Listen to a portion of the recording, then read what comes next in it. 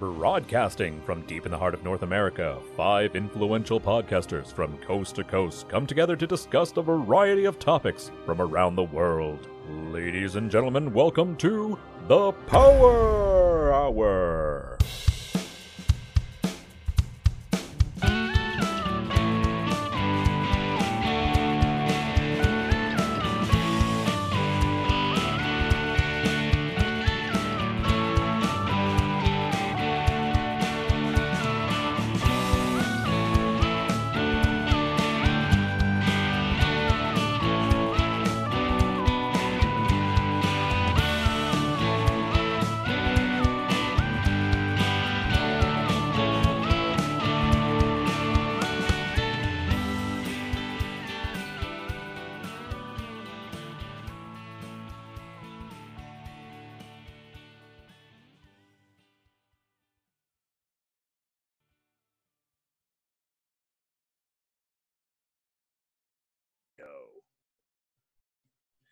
Hey, what's up, guys? Welcome to Coast Power. I know what you're saying.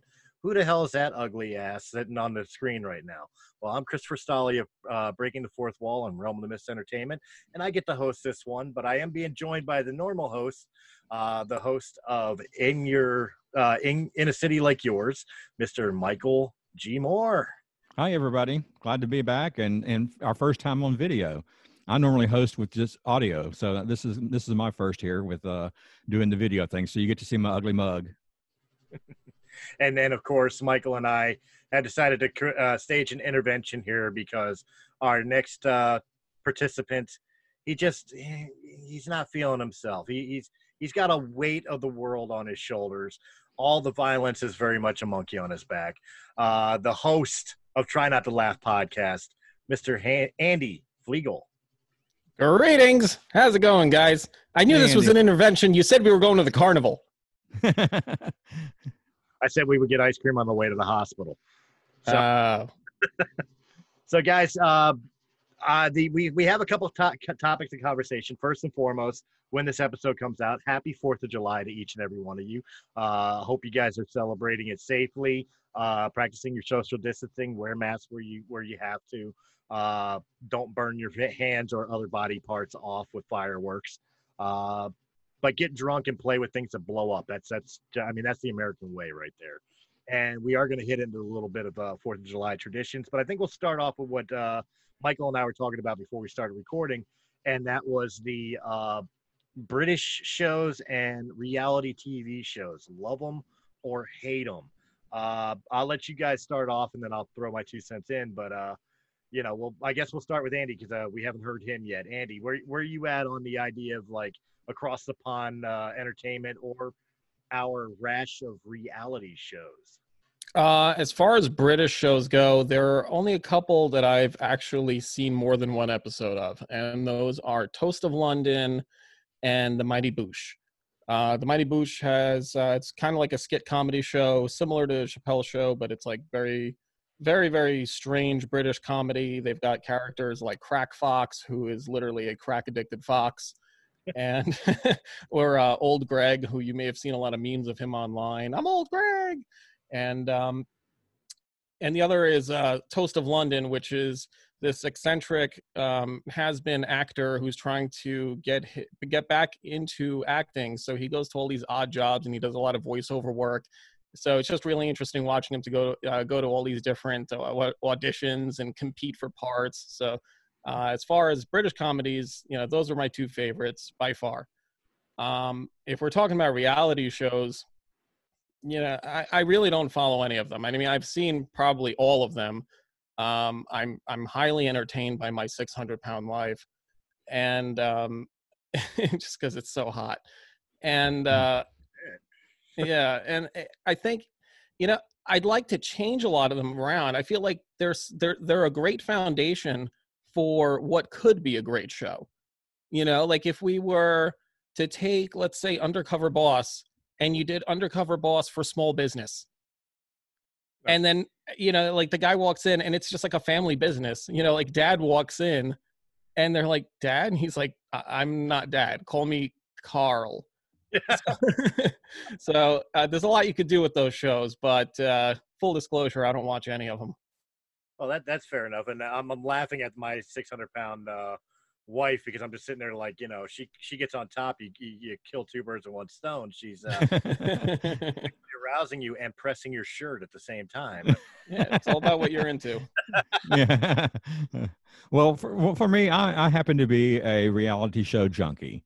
There are some reality shows I don't watch, and I just can't get into them. Like, I've watched My 600-Pound Life. That's interesting, but I hate the Bachelor and the Bachelorette and 90 Day Fiance and things that are just kind of silly and flippant. I like the challenge shows like MTV's The Challenge, History Channel's Alone, where they have to survive by themselves in a desolate location somewhere in the world, and whoever lasts the longest out of the 10 people who start wins $500,000. And I find that fascinating, watching these people, how they cope with being all by themselves in a hostile environment and finding food for themselves and shelter and things like that.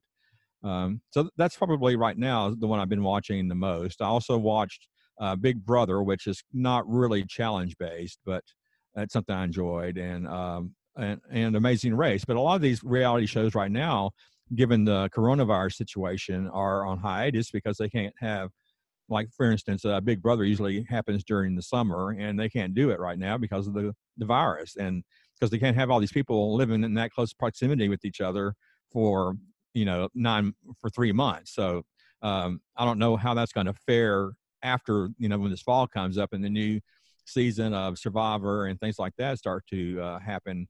But I'm sure it's going to be a different outlook on all of that. See, I'm right there with you guys for the most part. Like I said to Mike before we started recording, when it comes to reality shows, it's like you can almost have to kind of define it, because when it comes to reality shows, like, of course I enjoy things like professional wrestling or sports.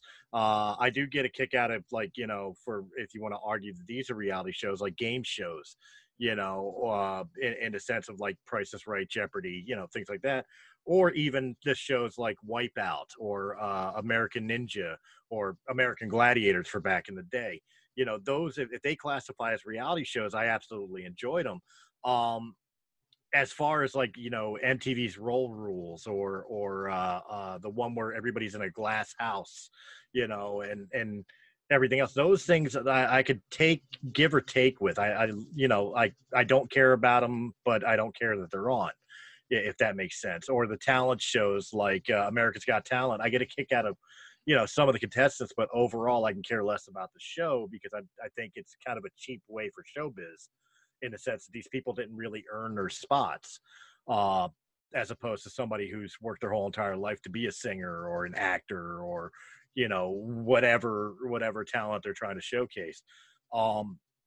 So those are kind of cheats to me, but I don't care one way or another as far as those are concerned. The ones that annoy me to the fullest extent as far as reality shows are concerned, as I was saying, was the ones where it makes a mockery of relationships and marriage. The Bachelor and the Bachelorette definitely go there. Love at First Sight or Say Yes to the Dress. These shows piss me off because I think they give the wrong impression and idea to courtships and the sanctity of something like marriage, in the sense that, like, for example, like I was saying with Say Yes to the Dress, it very much placates on the materialistic side of things as opposed to the love side of you're getting married. This is supposed to be the pinnacle of your relationship, and you're more worried about the price tag of your dress, or the love at first sight, where people who never met each other before get married and have to stay married for a year, and then afterwards, if they decide they don't want to stay together, they get annulled. But to me, that's, again, kind of glorifying the fast food reality in today's society of, if you don't like something, just get divorced rather than work on it and make it better. So in those lights, I think shows like that are horrible because they send the wrong message. Yeah. Well, you don't think that maybe those shows, maybe things shouldn't be off the table? I mean, the same in podcasting. I mean, with any of our shows, is there anything on your show, for example, that is off the table completely, or are you willing to explore anything? Yeah, politics. I've learned the hard way. Yeah, I have to agree. Politics and religion for me, but I have had some guests who are quite religious, but I prefer not getting into that realm because it does alienate people, and politics definitely can be something that will alienate your listeners because not everybody's going to feel the same way, and you might wind up having somebody ticked off with you because of some what's your guest said and lose a viewer or a listener. So yeah. Again, see that. Again, what I'm suggesting to people who enjoy those shows, power to you. I these are the reasons I don't like them, but they're just my opinions. My word is not gospel. Don't say just because Chris said marriage show bad, it's bad. It to me it's bad because it conflicts with my personal views on the subject matter.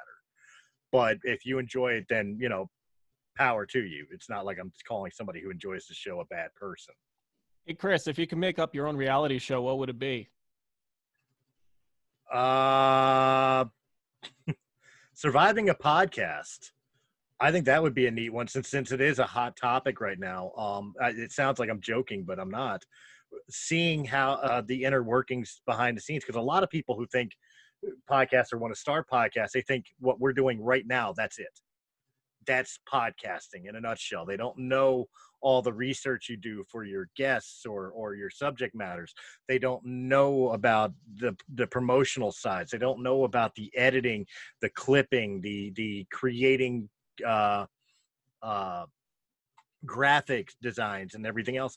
And then on top of it all, you're constantly thinking about fresh and inventive subject matter, so that way you have a show to put on every single time you do a show, whether it's daily, weekly, monthly, something fresh every single time. I think it would be interesting to see people who have aspirations to start a podcast, send them in blind and slowly but surely kind of teach them, but let them figure it out, and that by the end see if it's something they would still want to do. Yeah, I like that idea. That's pretty interesting. So like have one murder mystery, one comic, one therapist, and just kind of throw them all into their own thing. Don't even give them a chance to get their feet wet. Just let them figure it all out, kind of the way that we did. Yeah, because I think the corner of the industry right now is so saturated with content, and some of it's great, some of it is awesome. That may just not have picked up the listening audience yet. I've found a couple of them. Hell, I am one of them. Who I don't know if my content's great, but I mean, I don't have the audience I'd like to have. But then I've seen other ones where it's just like, really, this is what you call a podcast? You know what I mean? And credit to them, they're keeping going, but it's just like, what is the premise and concept? Like, why did you even bother starting a show? There's nothing here. Oh, look at how pink my toenails are. That's not a podcast. That's just glorification of pay attention to me because my parents didn't. Yeah, there's a podcast I'm ashamed to say that I listened to called The Basement Yard, and the guy who started it, Joe Santagato, was a YouTube personality. So when he went to podcasting, a lot of his base from YouTube followed him. So he kind of started off with a good amount of listeners. Right. And all he talks about is just junk. I mean, it's comedy. It's very raunchy comedy at that, but because he talks about bowel movements and just all kinds of stuff that you would cringe if you were in the same room and started talking like that with your mother or your father. That's not respectful. but I can see where what you were talking about. Well, you can't figure out how did this podcast become so popular with what they got as far as their topics, and you just really don't know. And I don't know how much of Joe's audience is still from his YouTube listeners, or if he's picking up quite a bit of new followers. But I listened to him. I didn't ever watch his YouTube. So, but anyway. But then there's Joe Rogan. So you should never know. Well, that's exactly it, and of course podcasts change, and that leads me to a topic of conversation for both you guys. Like, you guys have both been podcasting for quite a while, but just like me, I'm actually in my 4th year, surprisingly enough. and especially with Breaking the Fourth Wall. And it amazes me when I look back on the catalog for previous episodes of Breaking the Fourth Wall, how many times it's evolved and changed. It's nowhere near what it was when I first created it. So I wonder, for both you guys would like Try Not to Laugh and In a City Like Yours, like how many renditions of your show did you go through as you were finding its identity? Well, I don't know about renditions. I know that it's a long process of fine tuning what I'm doing now. I still have the same format that I had at the very beginning. I've just gotten better at it as I've gone along, or at least I think I've gotten better at it. At first, I was kind of really rusty on interviewing my guest, but now I've gotten to where I do that a lot more often. So I'm more comfortable doing that. But I do think personally that I've improved from where I was in the very beginning to where I am now, and that my show's a lot easier to listen to. Fair enough. How about you, Andy? How many times did you take Try Not to Laugh back to the drawing board? Oh, geez. We've tweaked our formula. I mean, we're well into the double digits now. Yeah, honestly. I mean, so we released episode 58 this morning, and I would say we've tweaked the formula at least 15 times by now.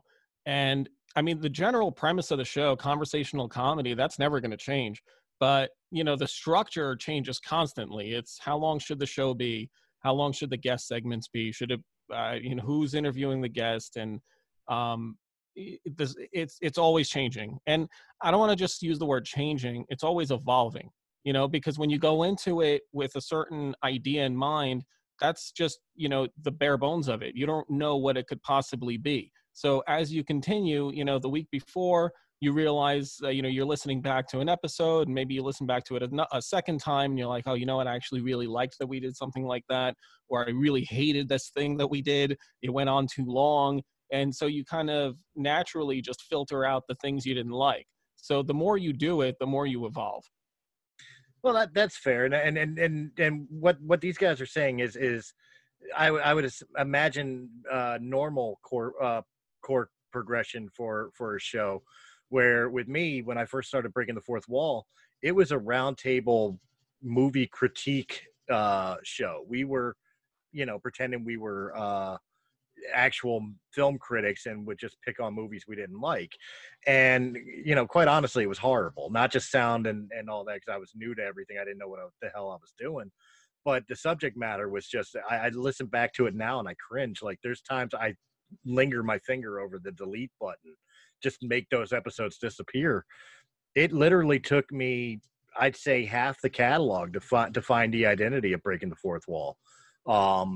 Because and quite honestly, it was getting hooked up with Steve Joyner and SJ Network that changed the identity of Breaking the Fourth Wall. Of like, well, okay, let's do it as an interview show. Forget all this wannabe comedy stuff with it. I've got after hours for that. Let's just have Fourth Wall be sit down and have a conversation with somebody and learn about their life. And really, that's where Fourth Wall finally found its identity. So I'm kind of jealous you guys already had your formula figured out. Oh, we haven't figured it out. I'm not saying we've figured it out by any stretch of the imagination. In fact, I mean, I would wager that if we're at iteration 15 right now, we'll probably be at, by the end of the year, 25 to 30, because it's kind of how it should be. I would imagine Howard Stern is at his thousands, because you should never stop progressing. The minute you find your formula, I mean, I think that's a really good thing to recognize. But if you're doing the same thing over and over, it's nice to have consistency in the show, and your listeners should know what to expect of you. But you should always keep them guessing. You should always keep everyone on their toes. So, I mean, I would guess, if we're at 15 changes now, for example, we'll probably hit our mark at, let's say, 200. And then we'll finally be happy enough with it where, I can comfortably hand my business card to literally anyone and be like, hey, check this out. As opposed to just have to explain myself and be like, oh, well, look, it's this conversational comedy show. And, it's not for the faint of heart. I always have to kind of like, kind of follow it up with this little thing after I hand someone a business card. It's always like, well, look, if you're a Mormon, you're probably not going to be into it. Right. But, I am definitely pleased with the direction it's going. I just feel like it's not quite there, not at 58 episodes. How do you feel about monetizing the podcast? Mine's not at a level yet where I can really feasibly do that, and it's not something that I started off doing thinking that, okay, I'm going to make money from this. I started doing podcasts because I enjoyed listening to podcasts so much. So I thought, well, I'd like to do something like that because I enjoy it so much. But as time goes on, how are you looking at maybe wanting to get to a point where you could, I don't know, quit your day job and just support yourself on the podcast solely? I would imagine that that's kind of the ultimate goal for any of us, to be able to turn this into a full-time career would be great. As far as monetization, I don't have the numbers on YouTube yet to even think about monetization. However, since I released the audio versions of the podcast through Anchor, I do have, Anchor starts you off with a sponsor, them. So I get to record a commercial to put at the beginning of my podcast, and every time it gets played, I get a penny. So, I mean, technically I am monetized. I'm not making anywhere near money, but I technically I am monetized, at least in audio format, just because of Anchor. But yeah, I think that in the overall, we want the numbers and the listens enough. Like we all did this because we just wanted something to do, whether it be a hobby or we enjoyed listening to other ones and thought, hey, we could do that, or, whatever the case may be. Maybe we just had a dream one day of being like, radio DJs or something, whatever the case may be that we got into podcasts. I think we all came in with that mindset of like, this is just a hobby. But the ultimate goal, I think, is that we would all love to turn this into something that is profitable. I agree. Yeah. I think it would be really nice. I mean, obviously, to be able to just wake up and, in your underwear and go down to your home studio and, just shoot the shit with your friends. And, I mean, why not? I mean, that sounds like the greatest job in the world. I mean, obviously, there's a lot to it and it's work, but it's definitely work that I'm willing to put in. So, absolutely. It's kind of ironic that Andy says roll out of bed in your underwear and just jump on the computer.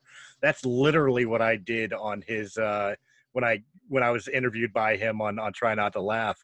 I threw a t-shirt on just so I wasn't like bare chested, but you should have kept it off. I was sitting there in my boxers, just rolled out of bed to do the show. Went right back to bed when it was done. Well, I record most of my podcasts in bed. That's my location for doing my podcast because they're only audio. I don't have video right now. Right now I'm in my dining room to record this, but so I find that it works out well for me doing it in the bedroom because of the sound quality of having that large mattress. It absorbs the echo and all that. But so yeah, I can definitely relate to rolling out of bed and doing something at least.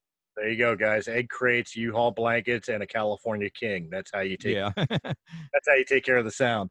Well, I want to backtrack a little bit before we move on to the next topic here. I did kind of take us off topic with the podcast thing, but Andy had asked me what I would pitch for a reality TV show idea, which led us down podcasting. But we never got your guys' pitch for a reality show that you would want to see done. Oh God, that's such a hard question. Because I've watched so many reality shows. You guys might have an easier time at it because you're not that big into reality show. I really enjoyed for a while. They had something called "I'm a Celebrity, Get Me Out of Here," and it was just a cluster fuck of stuff going on. Excuse the language, but I enjoyed that because it was like, oh my God, I can't believe these people are doing that. I would like to see that, a cross between that and the reality show I'm really into right now, Alone, but done with celebrities and see how long they could last in the wild, by themselves, trying to fend for themselves. That would be fascinating. It may be deadly. I'm not sure. I just had an idea for another one, but Andy, I'll let you go first. Let's see. Damn it! I think I feel like I shot my load with that first one on on that business one. Okay, reality show. How about let's do something with little people. How about little people marrying abnormally large people, but instead of 90 days, we'll make it 3 days. How about that? Jesus. Oh man. What do we? And we get to watch them consummate. It's all of a sudden this is now reality shows on YouPorn. On Spice. Fans only. Another one I nowhere near what Andy just said, but another idea that just popped in my head is taking people out of their occupations into others. Especially like the mean side of me is like the people that are saying like, you know, a burger flipping job is just as real as like, say, you know, an architect, for example. So, okay, take 40, you know, like the ones where you swap wives for like a week, swap jobs for a week, take the CEO and have him be the guy up at the counter asking people if they want fries with that. And in turn, the fry flipper is the one trying to run a company. Yeah. That's kind of Undercover Boss was similar to that, but not quite that involved as far as having the roles interchangeable. I think in Undercover Boss, the CEO worked with the people who were quote unquote below him, and that's how he learned that, you know, what kind of work they put into the company. But I don't think they had the clerk behind the counter go up to being a CEO. Right.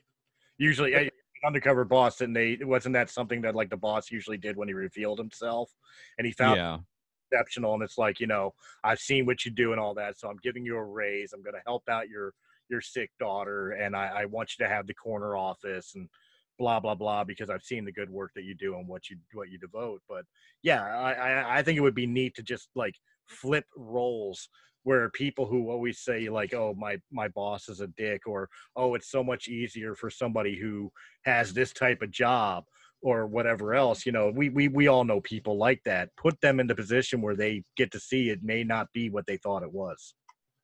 Oh, so they're taking the boss's role. It's a complete flip. It doesn't have to be the boss. Like I said, we could have a cop and a fireman switch jobs for a week, where the cop is now fighting fires, climbing the ladders, hauling the hose, you know, and the fireman's trying to do drunk stops and stuff like that, and just really get to see the world differently than what they used to view it from that person's occupation. Yeah. I did like that other idea though. I mean, I think, you know, allowing an employee, let's say a lower level employee, to have to run a business for a day. I don't think most people understand the stress that, you know, business owners go through. And I mean, I don't own a business now, but I have in the past. And I mean, so now I could kind of see it from both sides now. And, you know, I'm never going to be one of those people who is, you know, pissed off at the company if they're like, look, we honestly can't afford, you know, 5% raises this year. We're doing 3% across the board. Like, some people get really annoyed and they're like, well, I'm walking. All right, well, good luck then. Because you don't understand what it's like to be an owner of a company, because, you know, those people lose sleep because they've got payroll on Thursday, or because, you know, someone didn't show up to work and now they're working the register on top of doing their own job just to keep things moving. You know, so it would be actually really cool to reverse roles that way. I like that.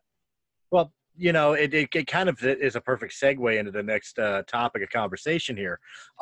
With, especially since we talked about podcasts and now we kind of ended off with learning what it's like to be a CEO and a runner of a company. And some could argue that all of us are running our own companies in the fact of podcasting.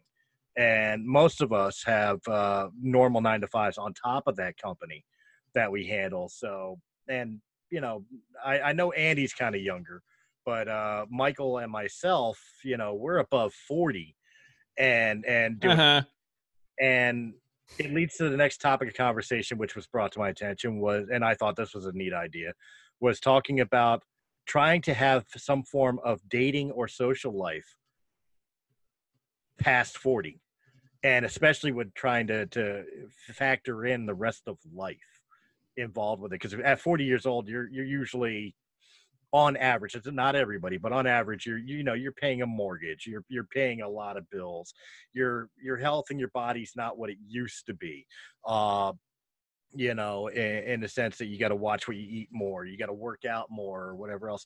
Plus, you're usually like in the middle of or on the decline of what is your career, you know, do you even find time for dating? And even more question is, can you find quality love out there at that age? Because you would figure either the people that are single now are either divorced, which case they're damaged goods, or they're nuts. All the good ones are married and taken. So I'll lead it off with Andy, because I think you're still in your 30s. So how do you view past 40 and trying to have that type of relationship life? Well, I've been married since I was 27, so I'm now actually at 11 years. Okay. I guess my situation is a little bit unique, so maybe I'm not the best example, because my wife and we met back on AOL when we were 14. And I mean, we didn't meet in person until we were 21, but yeah, I mean, we basically, we're lifers, and so we didn't have a lot of outside experience, but that's fine, because we're super happy.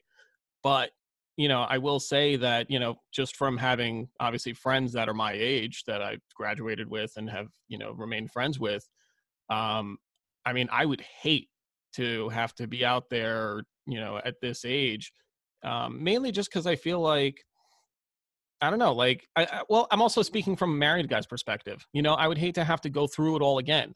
Maybe if I had never been married, that's kind of different, because then you're just kind of playing the field and you're out there, you're online dating and, you're getting laid and doing whatever. But I think, having to find a new partner after already being in a marriage, it's, I don't know. I mean, it can't be easy. And I imagine there's a lot of competition, because you're online now competing with all these people, at least when you're in person, and which I feel like people are kind of afraid to do, especially now. It's hard to meet somebody when you're wearing a mask. But, if you're approaching someone now, I feel like people aren't even as open to it anymore. People aren't as social. Like, people, unless you approach them, via cell phone or, app, they don't even know what to do with themselves. So I think, and that bleeds into dating. I think dating is it's become a very strange thing, and it's very big. It's a huge business.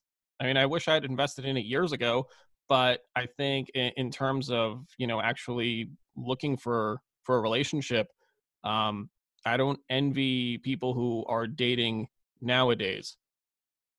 No, you're hitting a couple points right on the head. But before we delve into some of those points, let me get Michael's opinion on this, because this was his topic. So, well, okay, well, I'm different in that I am asexual, so I don't have a partner. I've never been married. I don't have any children, and I'm not sure if I will ever get married. I'm not opposed to having someone in my life, a significant other. I kind of like that, but it would have to be someone who can, deal with me and my hangups. What I found most difficult, though, are making new friends. I'm 58. I'll be 59 in October. A lot of the friends I made back in the day in college, we all moved on to, different states after we graduated. And so I lost those guys. And even before then, the people I knew in high school by the time I got out of college, they'd all moved off to different parts of the country. So I've gone through several times where I've had to, find friends from scratch, not knowing anybody. So that's been pretty difficult. And I still find it's difficult today at this age to meet new friends. But, another problem with me is that I'm pretty much a hermit. I don't leave my house that often, and especially with this coronavirus, I'm even more of a hermit. So it's kind of hard to meet people when you don't get out and mingle and so forth. And I'm not really big on internet dating or chat rooms and things like that either, because I don't trust a lot of people that way. I think there's a lot of people who are not very up and up on the internet. So I get worried about, all right, is this person legit, or are they really a 12-year-old girl, or, so what's the deal with that? Or a 60-year-old guy, what's the deal, But yeah, that's about where I stand on that. All right. Well, I'm myself, and like I said, you both make a really good point when it comes to the thoughts of dating. I was married in my 30s. I waited till I was in my 30s to get married, and I married somebody I knew for 20 years, and the marriage lasted 18 months. So it was horrible. So I wasn't in my 40s, but I was going through that and being in the later years, and like all the people that I grew up with that would have been, potential partners or dates when I was back on the single scene were taken, and whether they were dating or they were married with children or whatever else. And when you start getting up there in years, especially nowadays, you start having to deal with the fact that they, like I said, they're the ones you wanted are married, taken, they have children. The ones that are still out there, they're single for a reason, whether that is they are divorced and they came from a bad relationship and they're still carrying that baggage. You're carrying that baggage. So that's never a good choice. Or, they're batshit crazy. And that's why nobody has landed them down yet. And the pickings just become a lot slimmer the older you get. There's a lot of factors you got to take into, I think, into consideration when you try to date older. Is you have to, say to yourself, am I willing to be a step parent? Because 9 times out of 10, who you're going to wind up with has children. Am I willing to put up with her crazy? Will it match my crazy?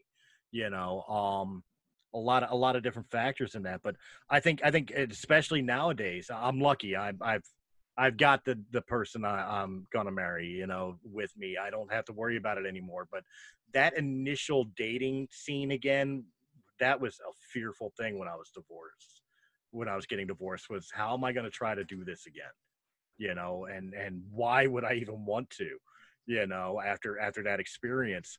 But there are a lot of factors, like you guys said. There's the lack of communication. There's a lack of intimacy. There's a lack of courtship in dating nowadays.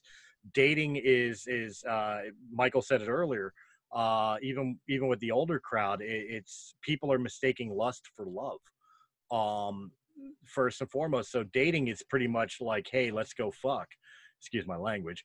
And if I like the way you do that, then hey, let's get married. As opposed to back in the day where you wined and dined your date. You tried to impress your date. You tried to learn all about your date, and they learned about you. And then a year later, when you guys start showing your true colors, then you're relearning it, and everything else. I think a lot of that is lost in translation nowadays to the instant satisfaction crowd, and to like Andy said, the internet generation where everything is text message and Facebook Messenger and Instagram pictures, and they think that's a substitute to honest to goodness human interaction. If it were me, I don't know. I feel like if I had to do it now, I would probably narrow my search to widows, because I don't think I can handle another guy being around my kids. It's rough. It's a very hard thing. So far it seems like the guy that and it's very hard for me to say anything nice about the guy that my wife cheated on me with. But the one thing I can say about him, as far as I know thus far, is he's treated my children with respect. So I got to give him at least that much. All right. Yeah, that's a good thing. At least if he's being a good guy to them, I suppose that counts for something. Right. So as much as I'm like swallowing bile by saying something complimentary to the guy, I've got to give him that much. But yeah, you're right. I think if I lost my relationship today and had to go back into the dating pool, I think I would look for like the 90-year-old rich widow. Yeah, I mean, there's got to be some widows out there that are under 50. In fact, there's probably an app for that. Yeah. That's sad. You're right. I mean, what do you guys think? It's with the dating changing as it is, do you think that helps or hinders people of? I think it's fine for the younger generation because they're used to it. They're, they've grown up with computers and cell phones and things like that. People who are in their 20s and 30s right now. But for somebody like me, I'm not used to that kind of thing. I'm proficient on, electronics. I'm not, ignorant or anything. I can work my way around anything when it comes to doing stuff on the internet. But I didn't grow up doing that, so it's not second nature to me. It's not the first thing I go to when I think, okay, I need to make new friends. Maybe I'll join this chat room. It's not the first thing I think of. The first thing I think of is what kind of event can I go to, or what meeting do I need to be attending in order for me to meet people my age who may have the same interest as I. Michael, you should make a Match.com profile and tell people you're David Cross. Yeah. No, that's a fair point, and I think I don't know. I think it kind of helps the older generation to get to know these types of things, because, when I think about when I was younger and trying to find a date, like, and when I say younger, I mean like teenage, early 20s. You know what I mean? Like everybody I ever heard is like, oh, go find a girlfriend at the bar. I never found a girlfriend at the bar. I found girlfriends at the mall, or the library, or places like that. And a 40-year-old can't go to the mall and pick up a chick. You know what I mean? Well, they can, but they get a little blue check mark above their house on Google Maps. I mean, right. So, in that aspect, I think the technology aspect of dating kind of helps older daters, in the fact that it gives you at least a place to meet people. Otherwise, it's like, what do you do? Wait till the old age home? I guess. I mean, you definitely have to get out there. I think it's good to, I guess, having a mix, consider it 50-50, go out there and try to meet people. Even if you're not into books, hang out at the bookstore. Even if you're not into whatever. I mean, think about where women would go. You know what I mean? Go walk around Marshall's for a while, or the Pottery Barn. You don't really need anything. Just grab a vase and walk around with it for an hour. See what happens. But yeah, I mean, I would imagine that the internet is probably a very useful tool. I'm sure it's very useful if you're just trying to get laid. It's probably slightly less useful if you're trying to find a long-term relationship, but they're out there. I mean, a lot of my friends met online, and they're all happily married now. So I mean, it's all very possible. And I think as we progress into the future, and apps keep turning into these kind of things that people default to, versus it's not like people use like real dating services anymore. And I don't think it's as common unless you're in a very specific culture where people are going to fix you up. Like your mom's going to fix you up with this lady's daughter that she knows at the nail salon. Like that's just it's becoming less and less common. And people are just online. Everybody's just meeting online now. You make your profile. That's like basically your little dating resume, and that's it. And you're out there in the world. See, I agree, but to me, I mean, and you guys can correct me if you don't agree, but if that feels cold and impersonal to me. I know it's the way it works, but I mean, it just it to me, it lacks that human connection. There's no fear of reject, just like the people you argue with on Facebook, keyboard cowboys, because they have no fear of the consequences for their words or their actions. I feel dating online or meeting people online has the same thing. I can approach Cindy Crawford on the internet, because if she don't like me, she's just not going to respond back, as opposed to the butterflies in my stomach and, getting sick and pacing back and forth. Won't I walk up to freaking Cindy Crawford to ask for her phone number in real life? I think that's part of the things that kind of get lost in translation from that type of dating aspect.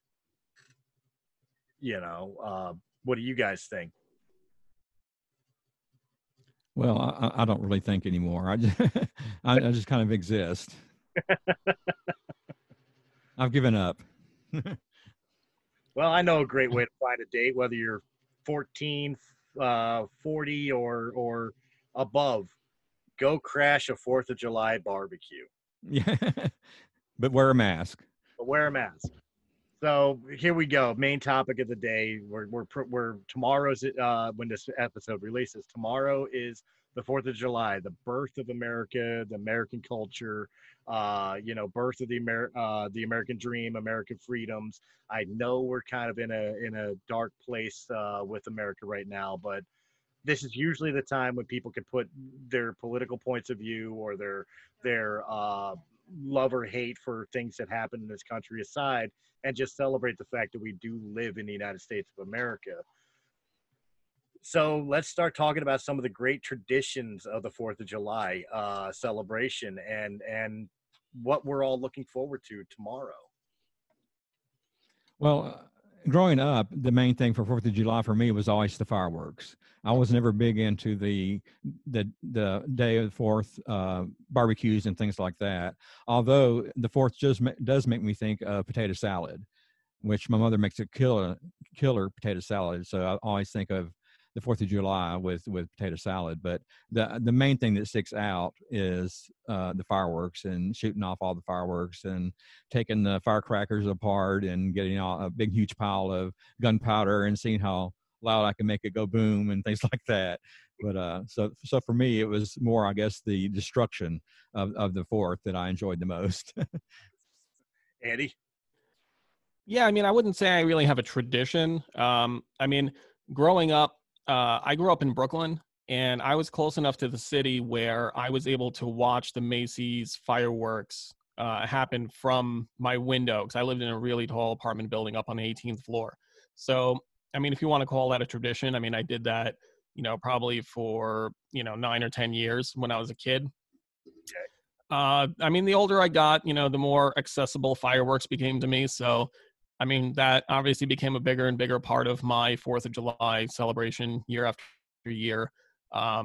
Bigger parties, bigger explosions. I mean, there was one year it was just absolute insanity.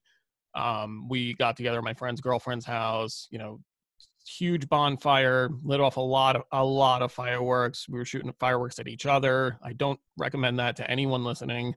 But yeah, I mean, for them, do it. And, yeah, I mean, other than that, it's pretty much, barbecue, hanging out, drinking, and going to work the next day, hungover. That's right where I am. Like when I think of family traditions, like growing up, I remember going out and getting hot dogs and hamburgers out of the barbecue and going swimming in the backyard pool, and then obviously watching the fireworks. I was raised by my grandparents. We didn't go to see them live. Usually we just watched them on TV. The fireworks usually got shot off over top of the Delaware River. It was almost like a battle between New Jersey and Philadelphia, because both sides of the Delaware would be shooting off the fireworks. So it was really a spectacular performance. It wasn't until I got older that I started, being introduced to like lighting off my own fireworks and, getting drunk and doing stupid things like Roman candle wars, which I highly recommend. I mean, go away. Yeah, quite honestly, now the traditions for me with being a parent is I get a kick out of watching my kids enjoy it more than anything else. But to me it was always the food and the camaraderie with the people that you decide to spend it with. But like when I think of the foods, like when I think of the 4th of July, like Michael Moore said, he thinks of potato salad, and I'm kind of right there with him, because I mean, traditionally it was always hot dogs and hamburgers, baked beans, and German potato salad. Like that was the 4th of July meal, dinner, every single year, and I don't change that. What about you, Andy? What is usually on the menu for the 4th for you?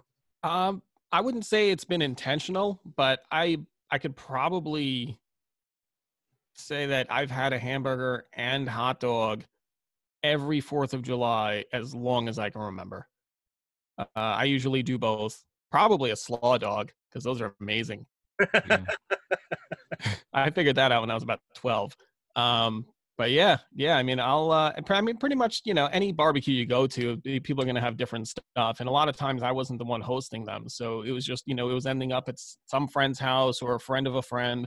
But, hamburgers and hot dogs, they're the staples that you look for at any barbecue. Does anybody have that drunk relative that always makes a scene on the holiday? Yeah, it's me. That's relative.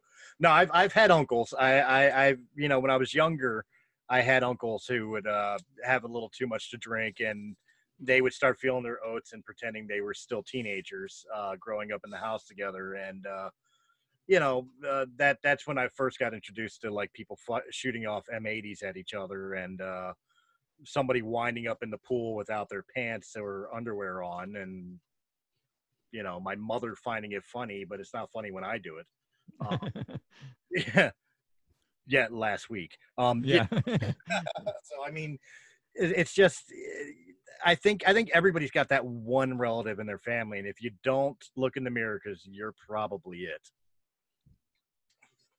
Definitely. That's scary. Yeah. Don't look in the mirror. Whatever you do, don't look in the mirror. That's it. They say one out of every three friends, there's one out of every three friends who's an asshole. If you look at your two friends and they're not assholes, you know who is.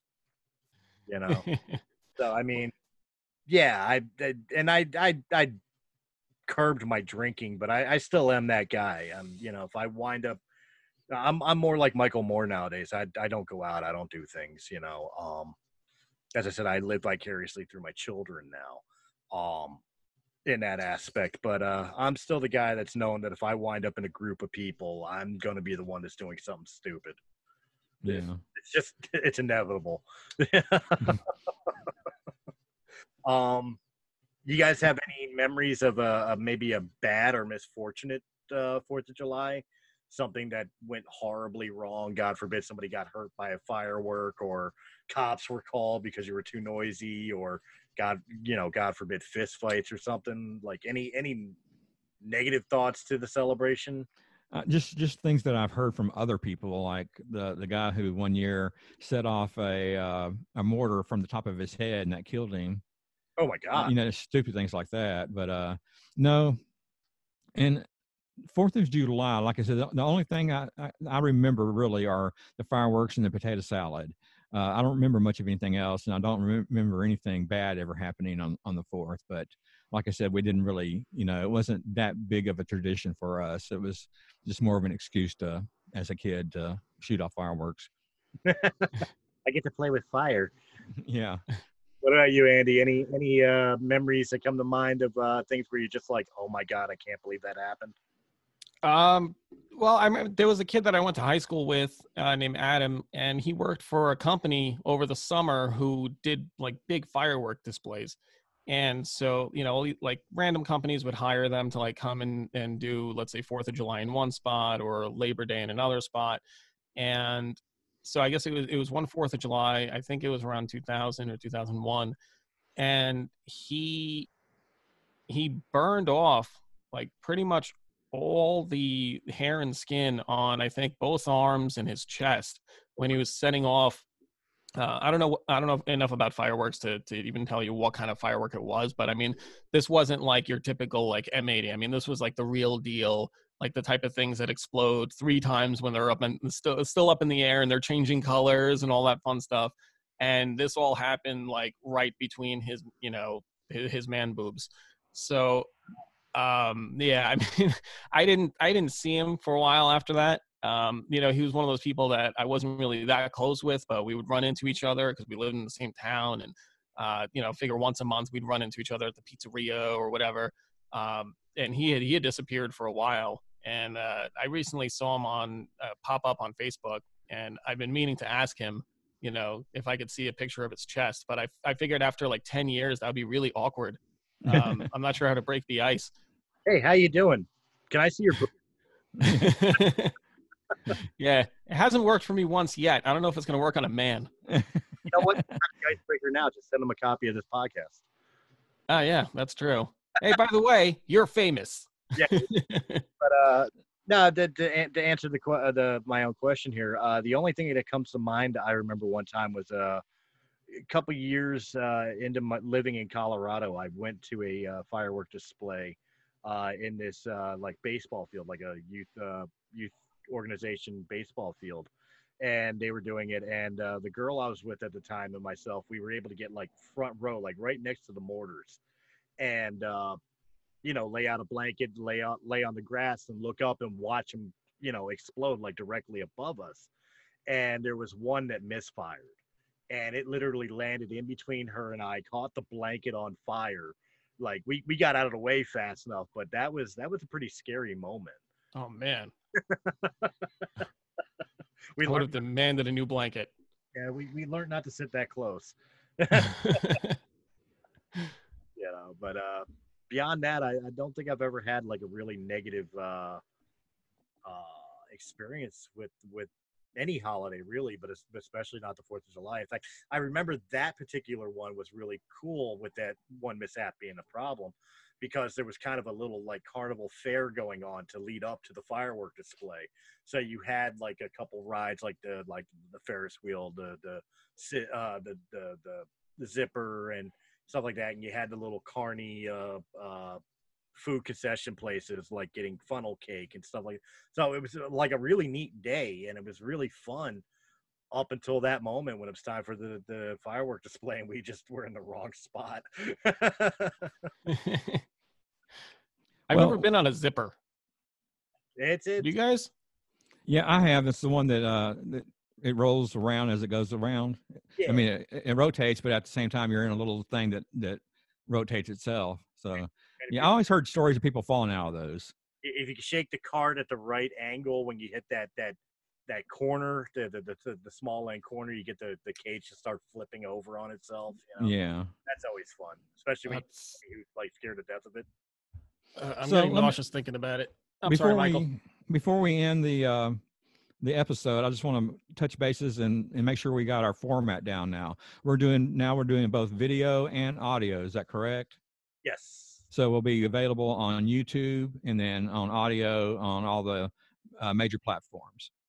Correct. I obviously I'm going to be releasing these. By the way, I was the one recording tonight's episode on Realm of the Mists' channel. I wanted to know if you guys wanted me to send you the raw formats to you guys to release as well, or do you just want the links when I post them?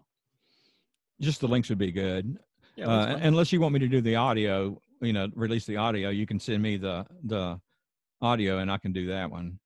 No, I mean, I'm going to release that anyway, but I don't know if you guys wanted to do it on your own individual platforms as well, or you just want the links to where I put them up. Just the links would be good. Okay. That's fair enough. And of course, in the descriptions down below, I'm going to want to put the links to your guys' individual shows. So that way, if you enjoyed Power Hour, definitely go check out the individual shows as well, because, great guests, great topics of conversation, great humor when it comes from Andy, and then you have me, I'm just kind of there. Me too. Yeah. I'm just kind of here. But, so we'll make sure that you guys have a way of checking out all the great content from everybody. I know everybody's got an audio platform or whatever, but you have YouTube channels and all too, right? Correct? Yeah, I got YouTube, but I also for the audio for the Power Hour, I've been using Anchor. Do you want to go ahead and use that as to use that account to release what you've done here today for the audio? If you want to do it on yours, yeah, I'll send you the audio. You can release it on Anchor. I was going to release it on Anchor as well. So okay, well, let's go ahead and keep it on the same, because we've already have episodes that are out with audio. I think this is like the fourth or fifth episode. So I kind of like to keep them together. Okay, yeah, not a problem. Okay. And, the big thing I'll ask you guys, because this is the first time I've hosted. I've been on one other Coast to Coast that's just a guest. But especially since we're releasing this as a first ever video, is this going to have a numerical, or should it just be Coast to Coast Power Hour July 3rd? Yeah, that's what I've been doing. Just doing the Coast to Coast Power Hour July 3rd, 2020. Okay, so that way I don't have to necessarily worry about episode no order. Okay. Right. The date stands for that. All right, that works easy enough. Well, guys, to finish this off, then let's go ahead and go around the table and tell everybody about your podcast and where they can find you. Okay, my name is Michael Glenn Moore. My podcast is Any City Like Yours and Scott H. Silverman's Happy Hour. You can find both podcasts on any of the major podcast listening platforms, including Apple and Spotify, TuneIn, and so forth. All right. And Andy? And I'm Andy. I'm one half of TNTL Podcast. Stands for Try Not to Laugh. You can find us on Facebook, Twitter, and Instagram at TNTL Podcast, and pretty much any obligatory podcast platform as well. And of course, I'm host of Breaking the Fourth Wall and CEO of Realm of the Mist Entertainment. You can find Realm of the Mist Entertainment on YouTube. And if you do, to make sure you hit the thumbs up button, like, share, comment, subscribe. Check out all the podcasts that are a part of Realm of the Mist Entertainment. And if you prefer your podcast in audio-only format, we got you covered. You can find Realm of the Mist Entertainment on Anchor.fm, Apple, iTunes, Spotify, Pandora, and just recently, iHeartRadio. So we're finally on that as well. So I'm Yay. That. And of course, guys, not just Realm of the Mist, but we also syndicate shows like Mr. Michael Moore's In a City Like Yours and Scott H. Silverman's Happy Hour. You got me saying Power Hour for it too. So, you guys can catch rebroadcasts of their shows on Realm of the Mist as well. So it's one big happy family. Guys, it's been a blast. I think we have to talk about when the next episode is going to be. I don't know. Did we set a date for the next episode? I think it was going to be released on the 15th, and we'll record sometime prior to that. Okay. So keep an eye out for the next Power Hour on probably around about July 15th. Until then, have a happy and safe 4th of July, guys. Happy 4th, everybody. Happy 4th. Have a good night, guys. Hey guys, it's Chris from Realm of the Mist Entertainment. If you enjoyed this video, please hit that thumbs up button. Like, share, comment, subscribe. Check out all the other great podcasts that can be found on Realm of the Mist Entertainment's YouTube channel or our sister channel, Sounds Dicey Gaming, for all your tabletop needs. And if you prefer your podcast in audio-only format, check out Realm of the Mist Entertainment on Anchor.fm, Apple, iTunes, Spotify, Pandora, or wherever quality podcasts can be heard. To our Patreon supporters, we thank you very, very much. And if you're interested in being a Patreon supporter, please go over to patreon.com/Realm of the Mist. And just $1 a month gives you exclusive content and helps our channel out greatly. Guys, again, thank you very much for joining us, and we will see you on the next episode.